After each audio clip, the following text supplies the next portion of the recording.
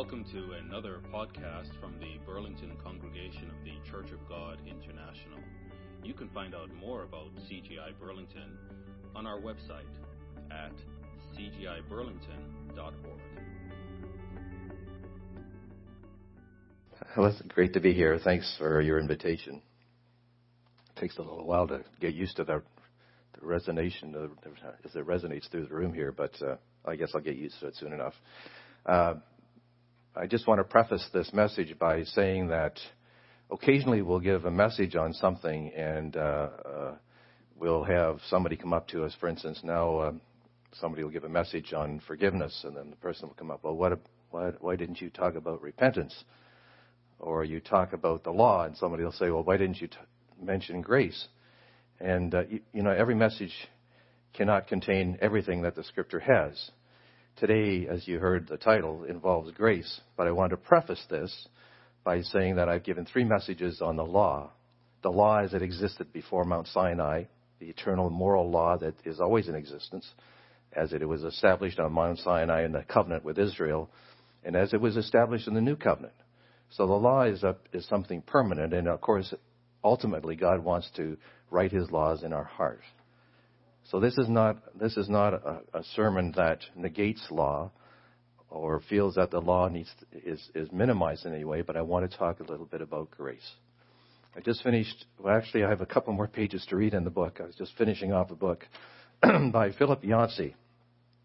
And he's a very good Christian writer, and I'm sure we would take some offense to some of the things he says in the book, but overall the book is very worthwhile reading. I've read a number of his books, and he wrote a book that's called What's So Amazing About Grace? And he talks about grace, and he also talks about ungrace. I don't know if he coined the word ungrace, but I'm going to be using the word ungrace, and I think you know what that means. It's just the opposite of what grace is all about. In the beginning of his book, he tells of a lady who came to see him. This lady came off the streets. She has a little child, a 3-year-old girl, and she's caught up in all kinds of different things, some of which I don't even really want to speak about because it's atrocious. But she's a drug addict, and she's a single mom, and she's caught up in the lifestyle of drug addicts and involved in prostitution and many other things that most of us would not even want to think about. And she comes to this Philip Yancey, and she approaches him in great despair and consults with him.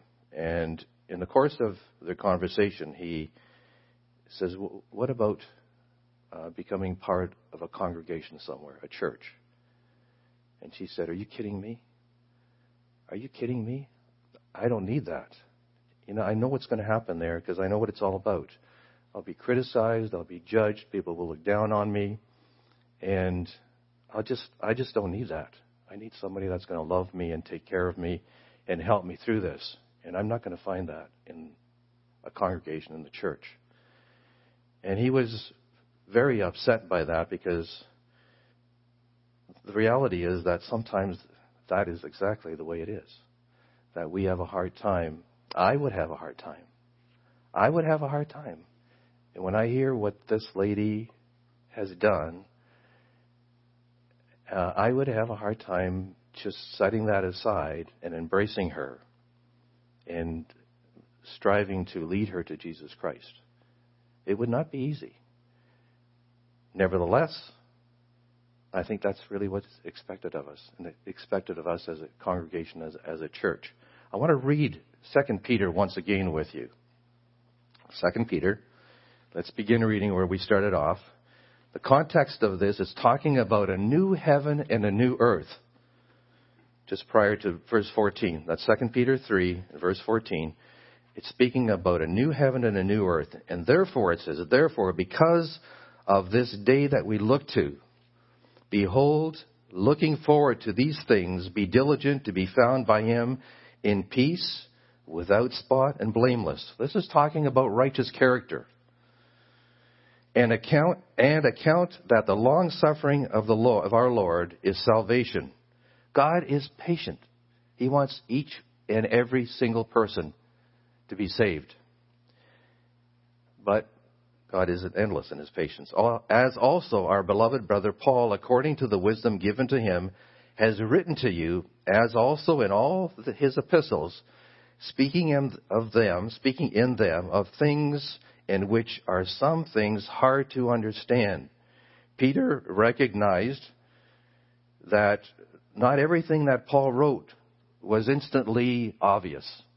He wrote in ways that sometimes seemed confusing.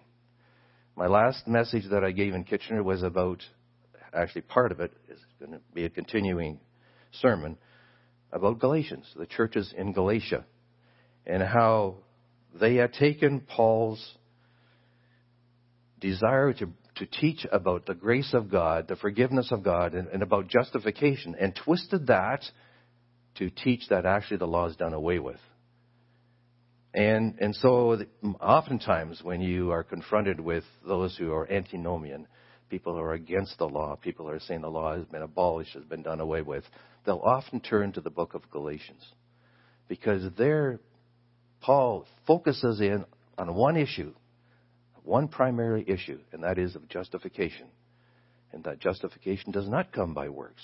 It does not come by keeping the law, because anything that I've committed and done in terms of offense to God, in terms of a sin, cannot be wiped away except through the blood of Christ. And that's what Paul's trying to get across. Nevertheless, they take those scriptures and they try to twist them to mean something other than what Paul intended, as it goes on to say here, which those who are untaught and unstable twist or pervert to their own destruction, as they do also the rest of the scriptures. You therefore, beloved, since you know these things beforehand, beware lest you also fall from your own steadfastness, being led away with the error of the wicked, or the word there is lawless. There is an indication here that people will use Paul's scriptures and twist Paul's scripture to promote their philosophy of lawlessness, or antinomian philosophy. But he goes on to say, but grow in the grace and the knowledge of our Lord and Savior, Jesus Christ. To him be the glory both now and forever. Amen. Grow in the grace and the knowledge of our Lord Jesus Christ. That's what I'd like to focus on today. And what that actually means. I've often thought about the scripture. What does it mean to grow in the grace? We kind of know what it means to grow in the knowledge of Jesus Christ. But what does it mean to grow in the grace and the knowledge of our Lord Jesus Christ? And I don't think you can grow in the grace of our Lord Jesus Christ without having a knowledge, without having a relationship, without knowing who he is. And knowing who he is comes in different ways. But a lot of it comes from reading through Scripture. We understand and we get to know who Jesus Christ as we read through Scripture. And instead of defining the word grace here, I'm going to give you examples of grace. And the definition will fall into place when you hear these examples. I was told once, that I was given this, I would call it a slogan, that the church is not a 5-star hotel for saints. Now, the context here of saints is somebody that is perfect. It's not a 5-star hotel for saints, but a hospital for sinners. Does that make sense to you? Is it a 5-star hotel for saints, or is it a hospital for sinners? Now, before we unravel that, before we unpack that, let's go through the scriptures and see what that's all about, because I think we could misinterpret that to mean something that it's not. The place in the church should be a safe place. We feel that the church should be a safe place. It's a place where people can come here. Some of us have backgrounds where we come from Christian families. We're not prostitutes. We haven't got into the drug scene. We haven't murdered anybody. We've basically lived a decent life. And sometimes it's hard for people who come from a background that is relatively a moral background to be able to handle people who have come from a different background. Now, I would say, I grew up in a family that my parents were hardworking, honest people. And so I was taught right from wrong, and I was also exposed to Christianity. But in my teen years, I decided that maybe I need to spread my wings in ways that I don't think are necessarily in the best interest of any young person. And so I kind of know where I was going to, and God kind of grabbed me by the scruff of the neck, and He did that, I think, through my wife, Grace, and just yanked my chain a little and brought me back online. But if God hadn't done that when I was 18 or 19 years old, I have people that I hung around with that ended up in jail, people who ended up pushing drugs. I never was in that scene, but I could easily have been in that scene. So I can kind of a little bit relate to. I don't sit up on my high horse and think that that couldn't happen to me, but it's still hard.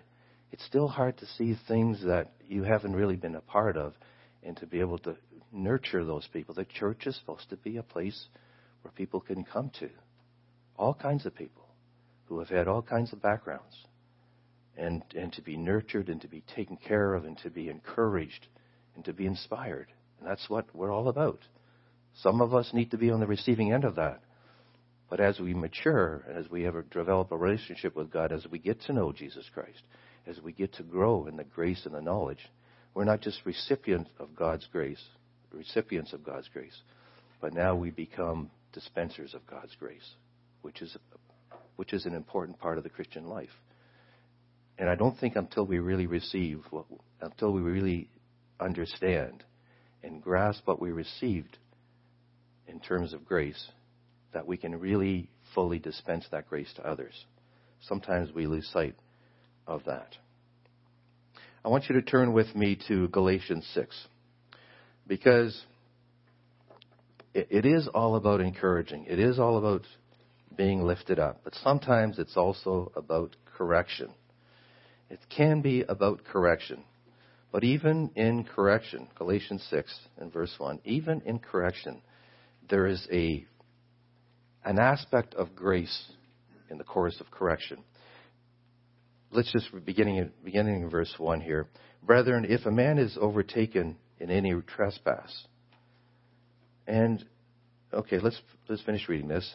You who are spiritual, restore such a one in a spirit of gentleness, considering yourself, lest you also be tempted. So what do we learn from this? That there is a way that is, there's a gracious way of dealing with somebody that has sinned.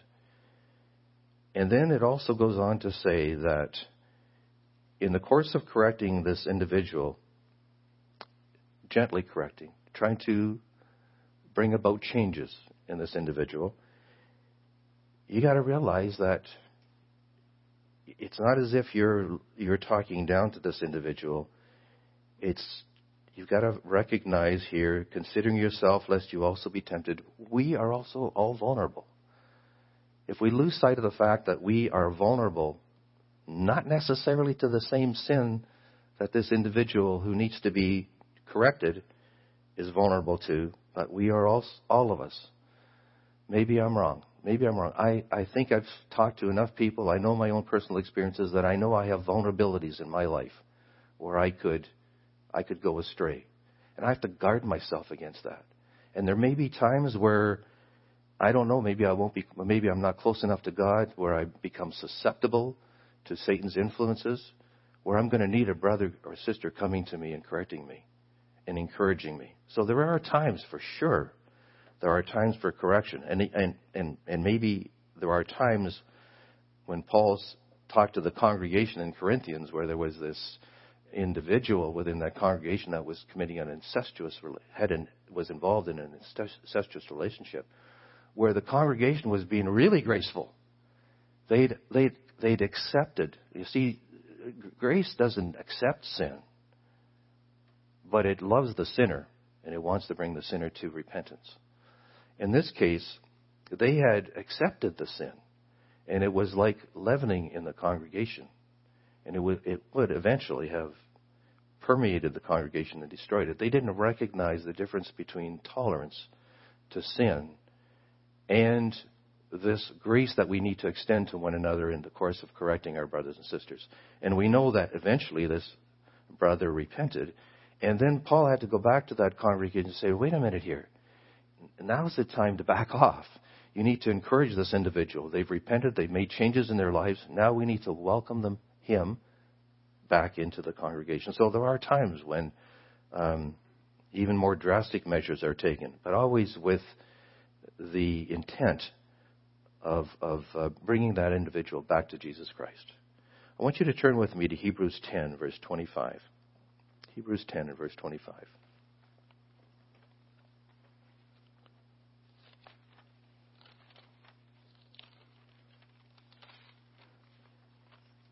It's all about balance, isn't it, brethren? It's all about balance. With the Corinthian church, they got to be so that they thought they were being very gracious, but they'd gone to the point where they had actually become tolerant to sin. And that part is not, of course, what we're talking about here. In verse 25, let's begin in verse 25. I'm going to backtrack here just a little bit because I want to put it within the context. In verse 22, let us draw near with a true heart in full assurance of faith, having our hearts sprinkled from an evil conscience and our bodies washed with pure water. We're talking about the grace of God extended to us.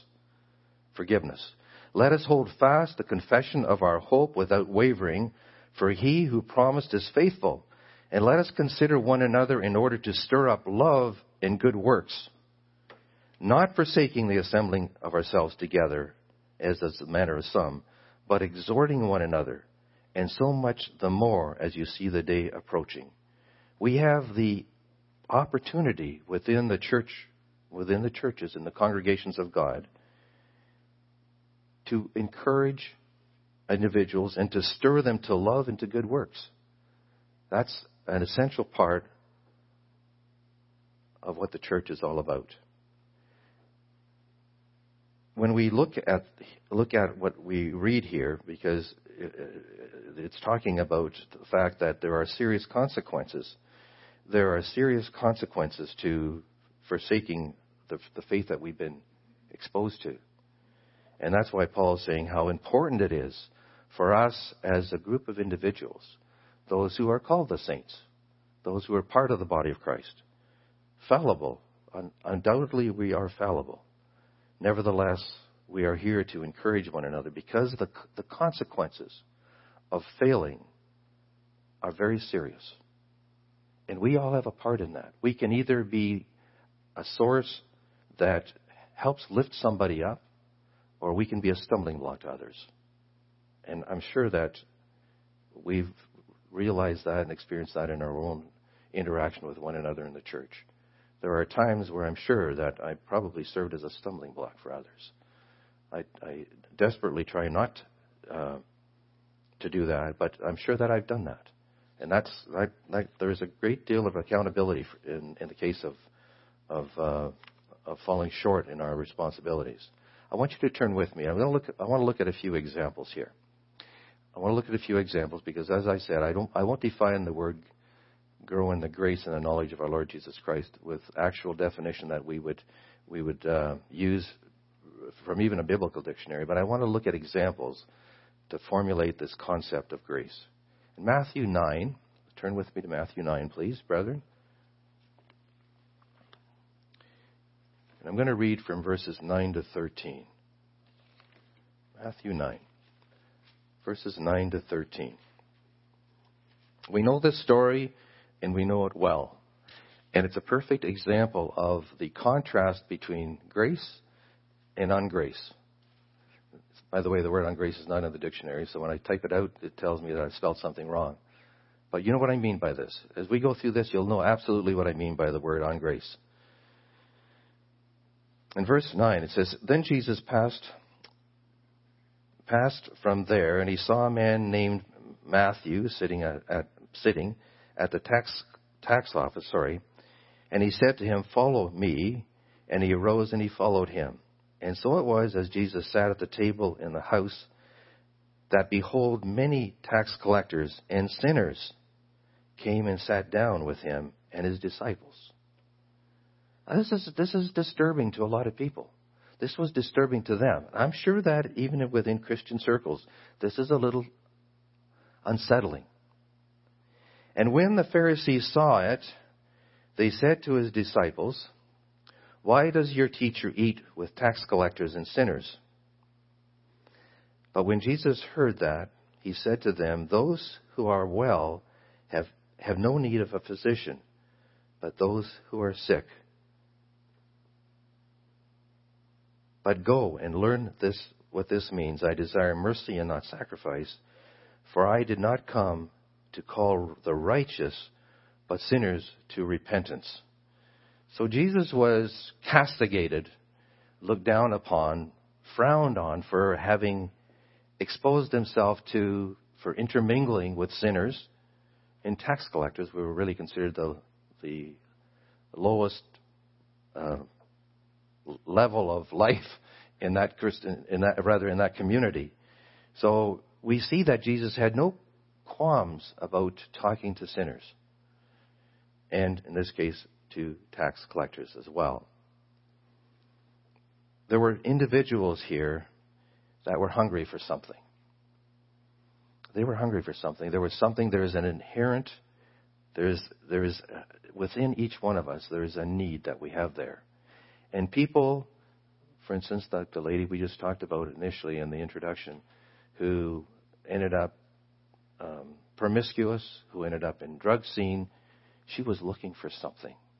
She was looking for something, but she did not find it there. There was an emptiness. At the end of it all, there is a satisfaction that comes. It's a momentary satisfaction that comes with anything of that nature, whether it be drugs or any other aspect. There is a momentary satisfaction that takes place, but that dies very quickly, and you're left empty again. And these individuals, like this lady, that were looking for something. There was an inner need, an intrinsic need that we have within us. God has built within us an intrinsic need for something, and it really is Him. It's God Himself that we need. And these individuals were coming to Him, both tax collectors and sinners, and they wanted to be healed. That's why we use this. That's why I looked at that slogan. Is this a hospital for sinners, or is it a 5-star hotel for the saints, where we can pat each other on the back and we can relish in the fact that we're not part of this world and all of those things which we are not part of this world. But that does not exclude the fact that we need to extend that grace to others as well at the same time. Turn with me to Matthew 11, verses 28.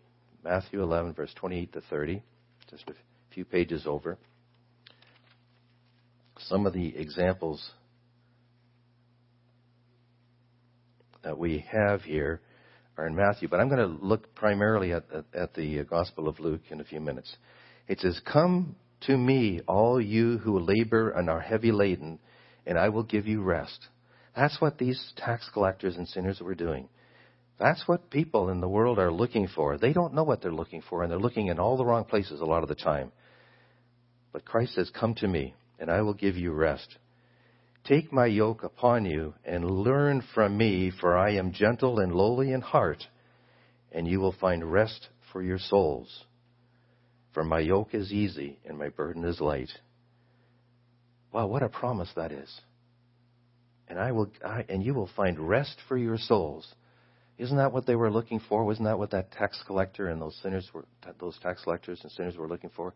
They were looking for rest for their souls. They were looking for some inner peace, just as that lady was. And she says she wasn't going to find it in the church. And that's a sad commentary. I hope she finds it in the Kitchener Church. I hope she finds it in the Burlington Church or any of our other churches. But one thing is for sure, we in the church have to guard ourselves. We are very vulnerable to becoming like that, becoming closed to accepting individuals that are different. And I know there are circumstances where we have to be careful about protecting the church. And I'm making some general statements, but there are situations where the church has to be very careful about protecting the flock. And so you can't just accept people in carte blanche. Yes, the general principle is that we bring people into the church, we love them, we take care of them, we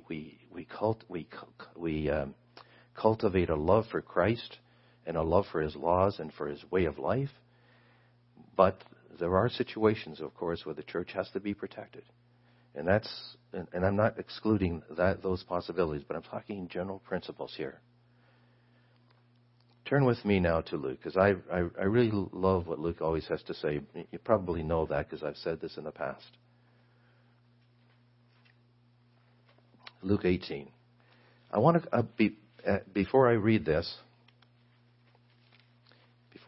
in Luke 18, I want to just comment about something about the scripture we'd read back in Matthew 9.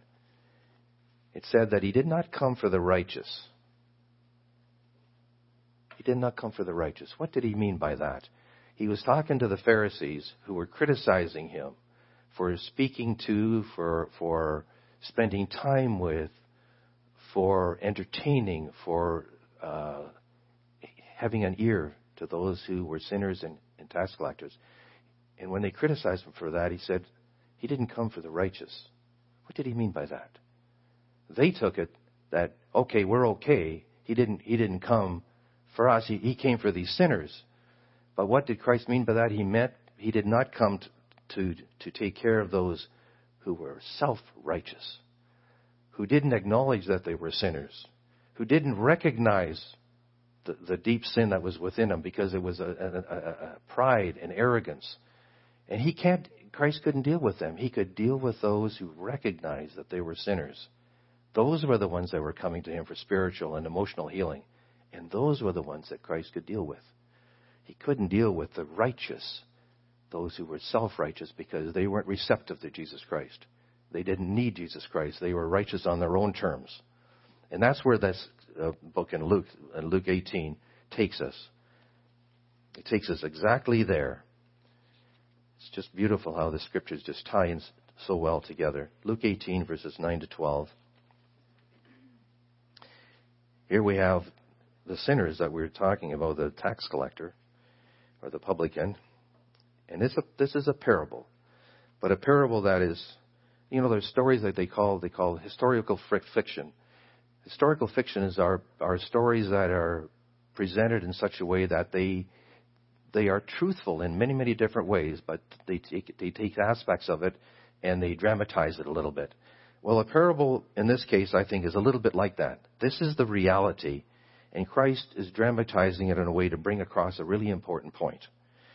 Also, He spoke this parable to some who trusted in themselves.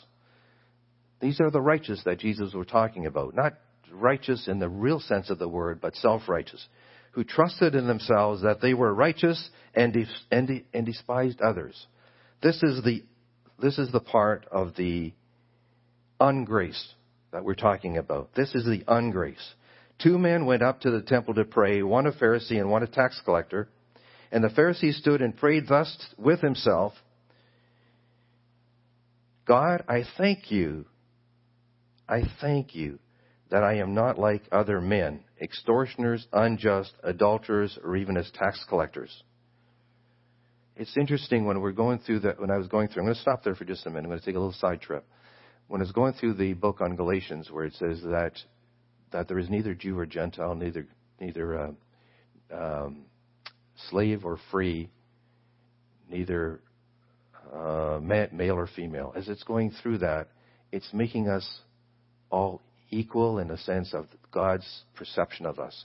We are all just as valuable in God's eyes as anyone, whether you're male or female, whether you're a Jew or a Gentile, whether you're a free man or you're a slave. To God, sees you as a person, and He loves you, and He sees you as in the image of God. But the Jews had a prayer every morning, and said, God, I thank you that I'm not a woman. I thank you that I'm not a Gentile, and I thank you that I'm not a slave.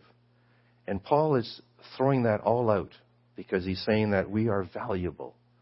And we see a little touch of this. We're precious in God's eyes. And this Pharisee did not see it that way. He saw himself as so superior. And he was so thankful that he wasn't like this tax collector, this sinner. And he goes on to say,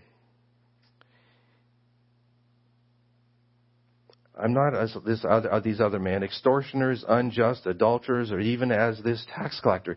This was a law-abiding Jew. And this is where I'm cautioning myself and I'm cautioning you. When we strive to obey God, and we've done it for many, many years, sometimes we can take on this attitude. Sometimes we can take on the attitude of the Pharisee, where we look down with a certain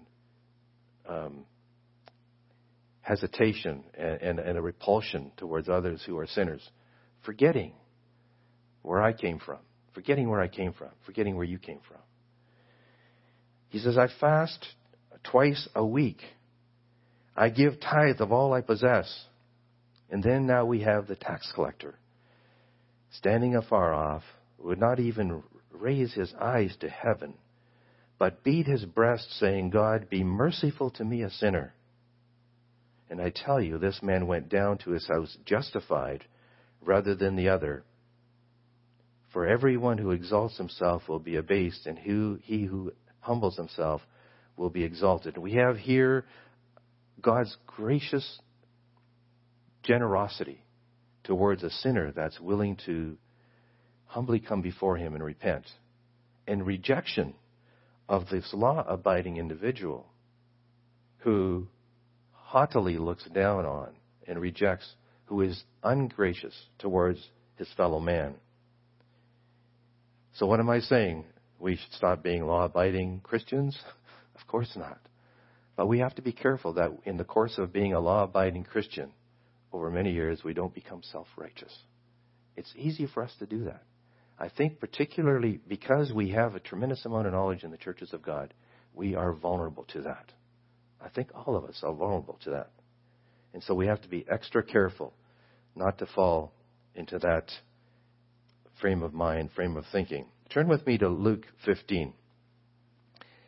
Luke 15. You know, it's just wonderful how Luke always seems to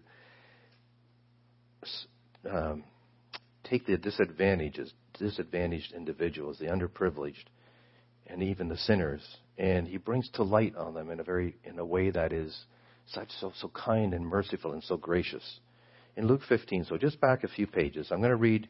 This is a very, very common parable that we have here, and we could read all of chapter 15 here, but my main focus is going to be the parable of the lost son, or the prodigal son, the wayward son. The first two parables are talking about lost sheep and a lost coin, and how important it was and how wonderful it was when the individual found the lost coin, how joyful they were. And when the person found the shepherd who found the lost sheep, what a wonderful thing that was. He was overjoyed. And we know what that represents. We're talking about a sinner that has been brought back into the flock, back into the fold, turned back to Jesus Christ, who has repented. What a wonderful thing that is. And we have baptisms, and we talk about the rejoicing in heaven that takes place. And I'm sure that that's true, that there's this tremendous rejoicing in heaven when one sinner repents of their sin. This next parable ties in with those, but it's unique. There's a unique aspect to it. We know the story. I'll just outline it briefly. There's the two sons. The older son, who was the faithful son, who was the obedient son, who stayed at home with the father, who waited for his inheritance. Then there was the young son, who decided he'd stretch his wings, he would go out, he wanted his inheritance, which was, in one sense, an act of disregard for his father. He was in asking for his inheritance before his father died. It was an act of disrespect. And he went and he took that inheritance and he wasted it. He wasted it on everything you can think of. Maybe much like this woman that we talked about. He wasted it. No drugs back then, but probably in all other ways he wasted his money. And then he found himself completely defunct at the end of his rope. There was nothing left. He was feeding pigs. And for a Jew, that is as low as it can be. They were better off, the pigs were better off than he was. And he thought about his father and thought about his home. And he comes back home. And we have this beautiful scene. We have the beautiful scene of the father who seemed to be waiting there all the time. Anxiously, maybe the word anxiously is not the word, in anticipation. Hopefully, maybe that's the better word. Hopefully waiting. And he sees his son in the distance. And the son who's coming back is thinking, I'm going to have to give some kind of an explanation to my dad. I'm going to apologize. I'm going to say, I'm so sorry. I wish I'd never done this. And he's thinking about all this, what he's going to say to his father. And before he can say anything, his father comes in and embraces him. And we have this story to tell us about the grace of God. But what makes this story unique is not so much that. As beautiful as that is, I love this story. It's a beautiful story. But a secondary message is here that sometimes we might not take note of. The other brother, the obedient one, who stayed with his father, was out in the field. We have this example of ungrace. We have the example of the father, the grace that was extended, and how overjoyed he was, and how he gave them a robe and sandals, and he just killed the fatted calf. And then there's his brother in the field who wouldn't even come in. He could hear what was happening. He knew that there was some celebration. He didn't want to come in. He heard from his servant that his brother had come back. He doesn't even call him his brother anymore. He disowns him. And then his father comes to him and says, everything I have is yours. He didn't earn those things. We have to remember that. An inheritance, no matter what he did, he didn't earn that. An inheritance is something that is given. It's a promise made. Yes, he was loyal. But what about this attitude that he had towards his brother, this attitude of ungrace? His father comes to him and says, come on, your brother was lost and now he's found. You should be rejoicing. And now you're resentful? What is this parable telling us? Those of us who are in the church and have been here for 30, 40, 50 years sometimes, it's sometimes easy to be, maybe the word resentful isn't the word, but sometimes we can see somebody come into the church that I forgot what I was like 40 years ago when I needed the grace of God. And now somebody's coming into church. Maybe it's a prostitute. Maybe it's a person that's been doing drugs. Maybe it's a homosexual who wants to abstain, has a same-sex attraction. But he says, I want to live according to the Word of God. And I'm asking God's Holy Spirit to help me through this. Do we find ourselves, even in our body language or the way we treat with them, where we're standoffish, where I don't feel comfortable with this individual? It's easy to do that, isn't it? It's very easy to do that. And God says that's not what the church is all about. We need to embrace that person like the father embraced his son who was wayward. Very much so. Turn with me I'm just going to go up to another scripture here. Another scripture.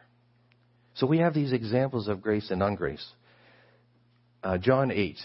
Turn with me to John 8 and verses 1 to 12. Now this is not a parable. This is an example of a situation. Again, we have an example of the grace of Jesus Christ in a situation. And those who were ready to do two things. First of all, they were ready to stone this woman caught in the act of adultery. But they were using this to trip up Jesus Christ. They were wondering, how is he going to handle this? And so we have these individuals who epitomize ungrace, and then we have the example of Jesus Christ. Let's begin reading here let's begin at the beginning, verse 1. But Jesus went to the Mount of Olives. This is just after the Feast of Tabernacles. But early in the morning he came again into the temple, and all the people came to him, and sat down and taught them. And then the scribes and the Pharisees brought to him a woman caught in adultery. And when they had set her in the midst, now something is conspicuous here. There's just one person. Adultery takes two individuals, and there's just one person here. They said to him, to Jesus, "Teacher, this woman was caught in adultery in the very act. And now Moses in the law commands us that such should be stoned. But what do you say?" This they said, testing him in that they might have something of which to accuse him. But Jesus stooped down and wrote on the ground with his finger, as though he did not hear. So when they continued asking him, he raised himself up and said to them, "He who is without sin among you, let him throw a stone at her first." Which was generally the person that was the victim of a sin was asked to throw the stone first. But Jesus Christ said, "He that is without sin, throw the first stone." And then again he stooped down and he wrote on the ground. It doesn't tell us what he wrote on the ground, but it had an impact on those individuals that were ready to stone this woman. Then those who heard it being convicted by their conscience. So there's a little hint here. A little hint here that they knew, that Christ knew what their sins were. Convicted by their conscience, went out one by one, beginning with the oldest, even unto the last, and Jesus was left alone, and the woman standing in the midst. And when Jesus had raised himself up and saw no one but the woman, he said to her, "Woman, where are your accusers?" Woman, where are those accusers of you? Has no one condemned you? And she said, "No one, Lord." And Jesus said to her, "Neither do I condemn you." Now, he didn't stop there. He said, "Go and sin no more." There was a responsibility on her part. But this is the graciousness of God, who gently, quietly, sensitively dealt with a situation that was potentially in a situation where maybe we could have had an individual being executed. And he treated this woman with such grace that I would like to know what happened after this. I have a feeling that this had such a dramatic impact on this woman that she turned her life around. We don't know about that, but I expect that it would have had a huge impact on her.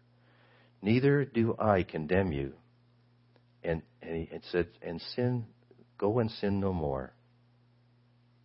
And then he said, Jesus spoke to them again, saying, "I am the light of the world." How was he the light of the world? We just saw an example of how he was the light of the world. "He who follows me shall not walk in darkness, but have the light of life." He expects us to express that light as well in our lives. I won't go there, but you could look there if you wanted to. Just another area, another example. I'm going to quote from an article that I read just recently. The article was entitled, "Lepers All We Are." Lepers all we are. And it was based on the parable of the 10 lepers that came crying to Jesus Christ, who had to keep their distance. They were always told to keep their distance from anyone because of the fact that they could be contagious.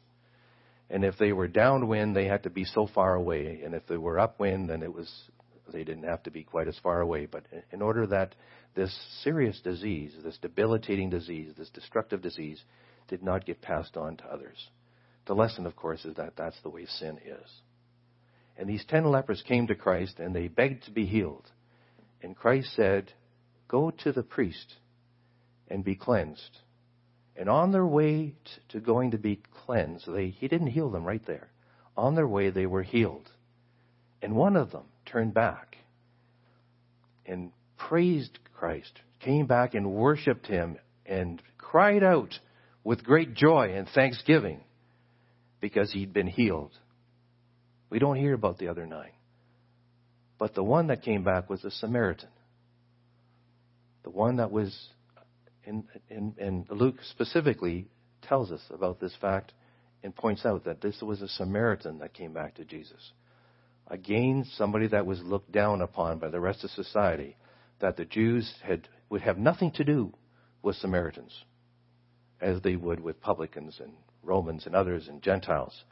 But Samaritans were considered a class in themselves, and they would never have anything to do with them. I want to read to what he says in his article here. His name is Mr. Weber, and he says, one way we worship him, that is Jesus Christ, is in acknowledging his grace, his favor, every day by treating every human being who is in the image of God with dignity and respect. Perhaps it is time to eliminate our self-distance rule, which we naturally do with people that we can't really relate to. The self-distance rule regarding those we feel are outside of God's ability to reach.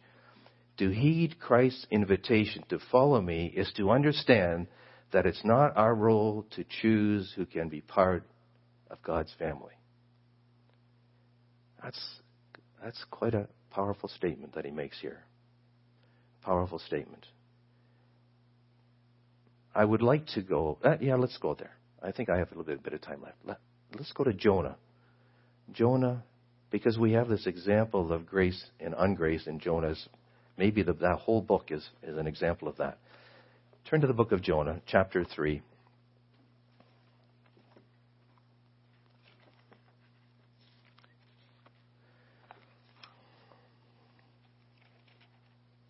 Powerful lesson. These are the Ninevites. This is a violent city. This is a violent city, a violent nation, so to speak, who would eventually bring destruction on Israel and bring destruction on Israel and Judah. So we have this nation who, in the eyes of Jonah, were the most repulsive people that he could think of. And he was asked to go to them and to warn them that destruction was going to come to them. But he was reluctant. He was reluctant. And this is the reason that Jonah was reluctant, because of his ungrace. Because in chapter 3, I'm going to begin in verse 9. He says, who can tell, this is referring to the king, who can tell God if God will turn and relent and turn away from his fierce anger so that we may not perish? So there's at least a sense in this king that there is hope in approaching God and turning your life around. And then God saw their works, that they had turned from their evil way, and God relented from the disaster that he had said he would bring upon them. And he did not do it. He had sent the prophet Jonah and said, this is what's going to happen. And then he changed his mind because of what the people did. But it displeased Jonah exceedingly. And he became angry. He was angry with God. Because of God's grace, because of God's generosity. He did not feel that God should have extended the grace to these unrighteous people. And so he prayed to the Lord and said, Lord, was not this what I said when I was still in my own country? I knew exactly what was going to happen because I know your character. Therefore I fled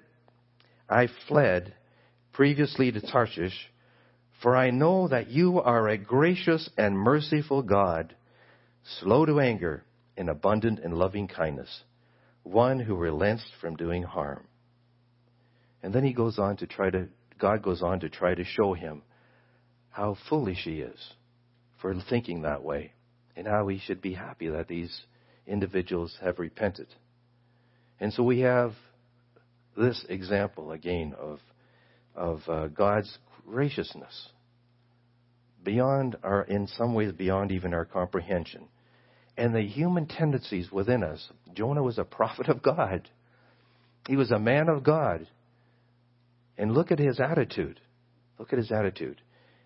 Are we beyond falling into this trap? I don't think so. I think all of us are potentially vulnerable to get into that frame of mind. I know I am. And I know I have to guard myself against it. Isaiah 58. This will be the last scripture. Isaiah 58.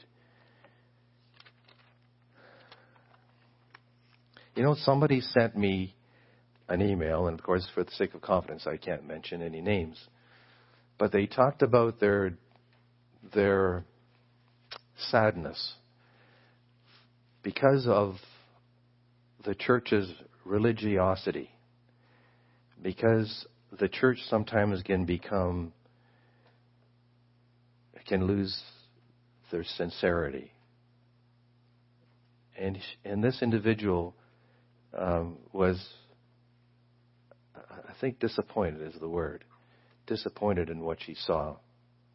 And I hope that she was wrong about that. But Israel here is a great disappointment to God. The people here that Isaiah is approaching have gone through all the motions. They've gone through all the motions, but their heart is not right. Let's read through this. Cry aloud, spare not, lift up your voice like a trumpet. Isaiah, he's telling Isaiah. Tell my people their transgression and the house of Jacob their sins. Yet they seek me daily. That sounds like a good thing. They delight to know my ways. That sounds like a great thing. As a nation that did righteousness, who can fault them for that? And did not forsake the ordinance of their God. They ask of me the ordinance of justice. They take delight in approaching God. There is a sense of righteousness here, but it's superficial. Why have you fasted, they say. Why have we fasted, they say, and you have not seen? Not unlike the Pharisee who was praying in that parable, and God didn't hear him. Why have we afflicted our souls, and you have taken no notice? In fact, in the day of your fast, you find pleasure and exploit all your laborers. Now we get down to the nitty-gritty here. There was this semblance of righteousness. There was this semblance of religion, true religion. But it was, as this lady said, religiosity. Religiosity. We can't have religiosity in the church. Indeed, you fast for strife and debate, and to strike with a fist of wickedness. You will not fast as you do this day, to make your voice heard on high. They were trying to manipulate God for their own purposes. Is it a fast that I have chosen, a day for a man to afflict his soul? Is it to bow down his head like a bulrush? Yes, that part is good. And to spread the sackcloth and ashes? Of course. Would you call this a fast? But if that's all there is to it, if you're just going through the motions and it looks great, then what value does it have? And an acceptable day to the Lord? Is this not the fast that I've chosen? And maybe we could say, is this not the Christian life that I've called you to? To loose the bond of wickedness? To undo the heavy burdens? Now we're talking about grace here. This is grace extended to others. We've been the recipient of God's grace. Now God says, extend this grace to others. To undo heavy burdens, to let the oppressed go free, and that you break every yoke. And we might look at these things physically, but there's also a spiritual component to this. A spiritual counterpart. Is it not to share your bread with the hungry, and that you bring to your house the poor who are cast out? People that can't pay you back. Grace is giving something out that you won't get back something in return. When you see the naked, that you cover him, and not hide yourself from your own flesh, then your light shall break forth like the morning. Your healing shall spring forth speedily, and your righteousness shall go before you. The glory of the Lord shall be your rear guard, and then you shall call, and the Lord will answer. You shall cry, and he will say, here I am. If you take away the yoke from your midst, the pointing of the accusing, I'll put the word in there, the pointing of the accusing finger, judgmental attitude, and the speaking of wickedness, backbiting, gossip. If you extend your soul to the hungry and satisfy the afflicted soul, then your light shall dawn in the darkness. We're going to be that light, not hid under the bushel. And your darkness shall be as the noonday. The Lord will guide you continually. This is the grace extended. Grace received from God and grace extended to others. And satisfy your soul in drought and strengthen your bones. And you shall be like a watered garden and like a spring of water whose waters do not fail. Those from among you shall build the old waste places. The act of grace is constructive. It builds bridges. And you shall raise up the foundations of many generations, and you shall be called, this is a wonderful way to be defined, the repairers of the breach and the restorers of the streets to dwell in. If we take the gift that God has given us, His grace, His mercy, His forgiveness, we define grace as unmerited pardon. If we take God's unmerited pardon and we recognize what we've been given, and for some of us, that began 40 or 50 years ago. But every day, I don't know about you, but every day, I know I fall short. It says we all fall short of the glory of God. Was that just at one time in my life, or is it something that I have to work on every single day? Do I require the grace of God every day? And if I do, then shouldn't I extend that to others? And if I don't extend it to others, what's that saying? I don't really understand what God's done for me. I really don't appreciate what He's done for me. And therefore, I don't have within me this great joy and thanksgiving for what I've received, which spills over into my daily life in the sense of grace towards others. That's exactly what it's saying here. And not only that, we will be the repairer of the breach. We'll bring those individuals, like that woman, who makes me shrink back when I hear what she had done. Like that woman, bring those people to Jesus Christ, and we become the repairers of the breach.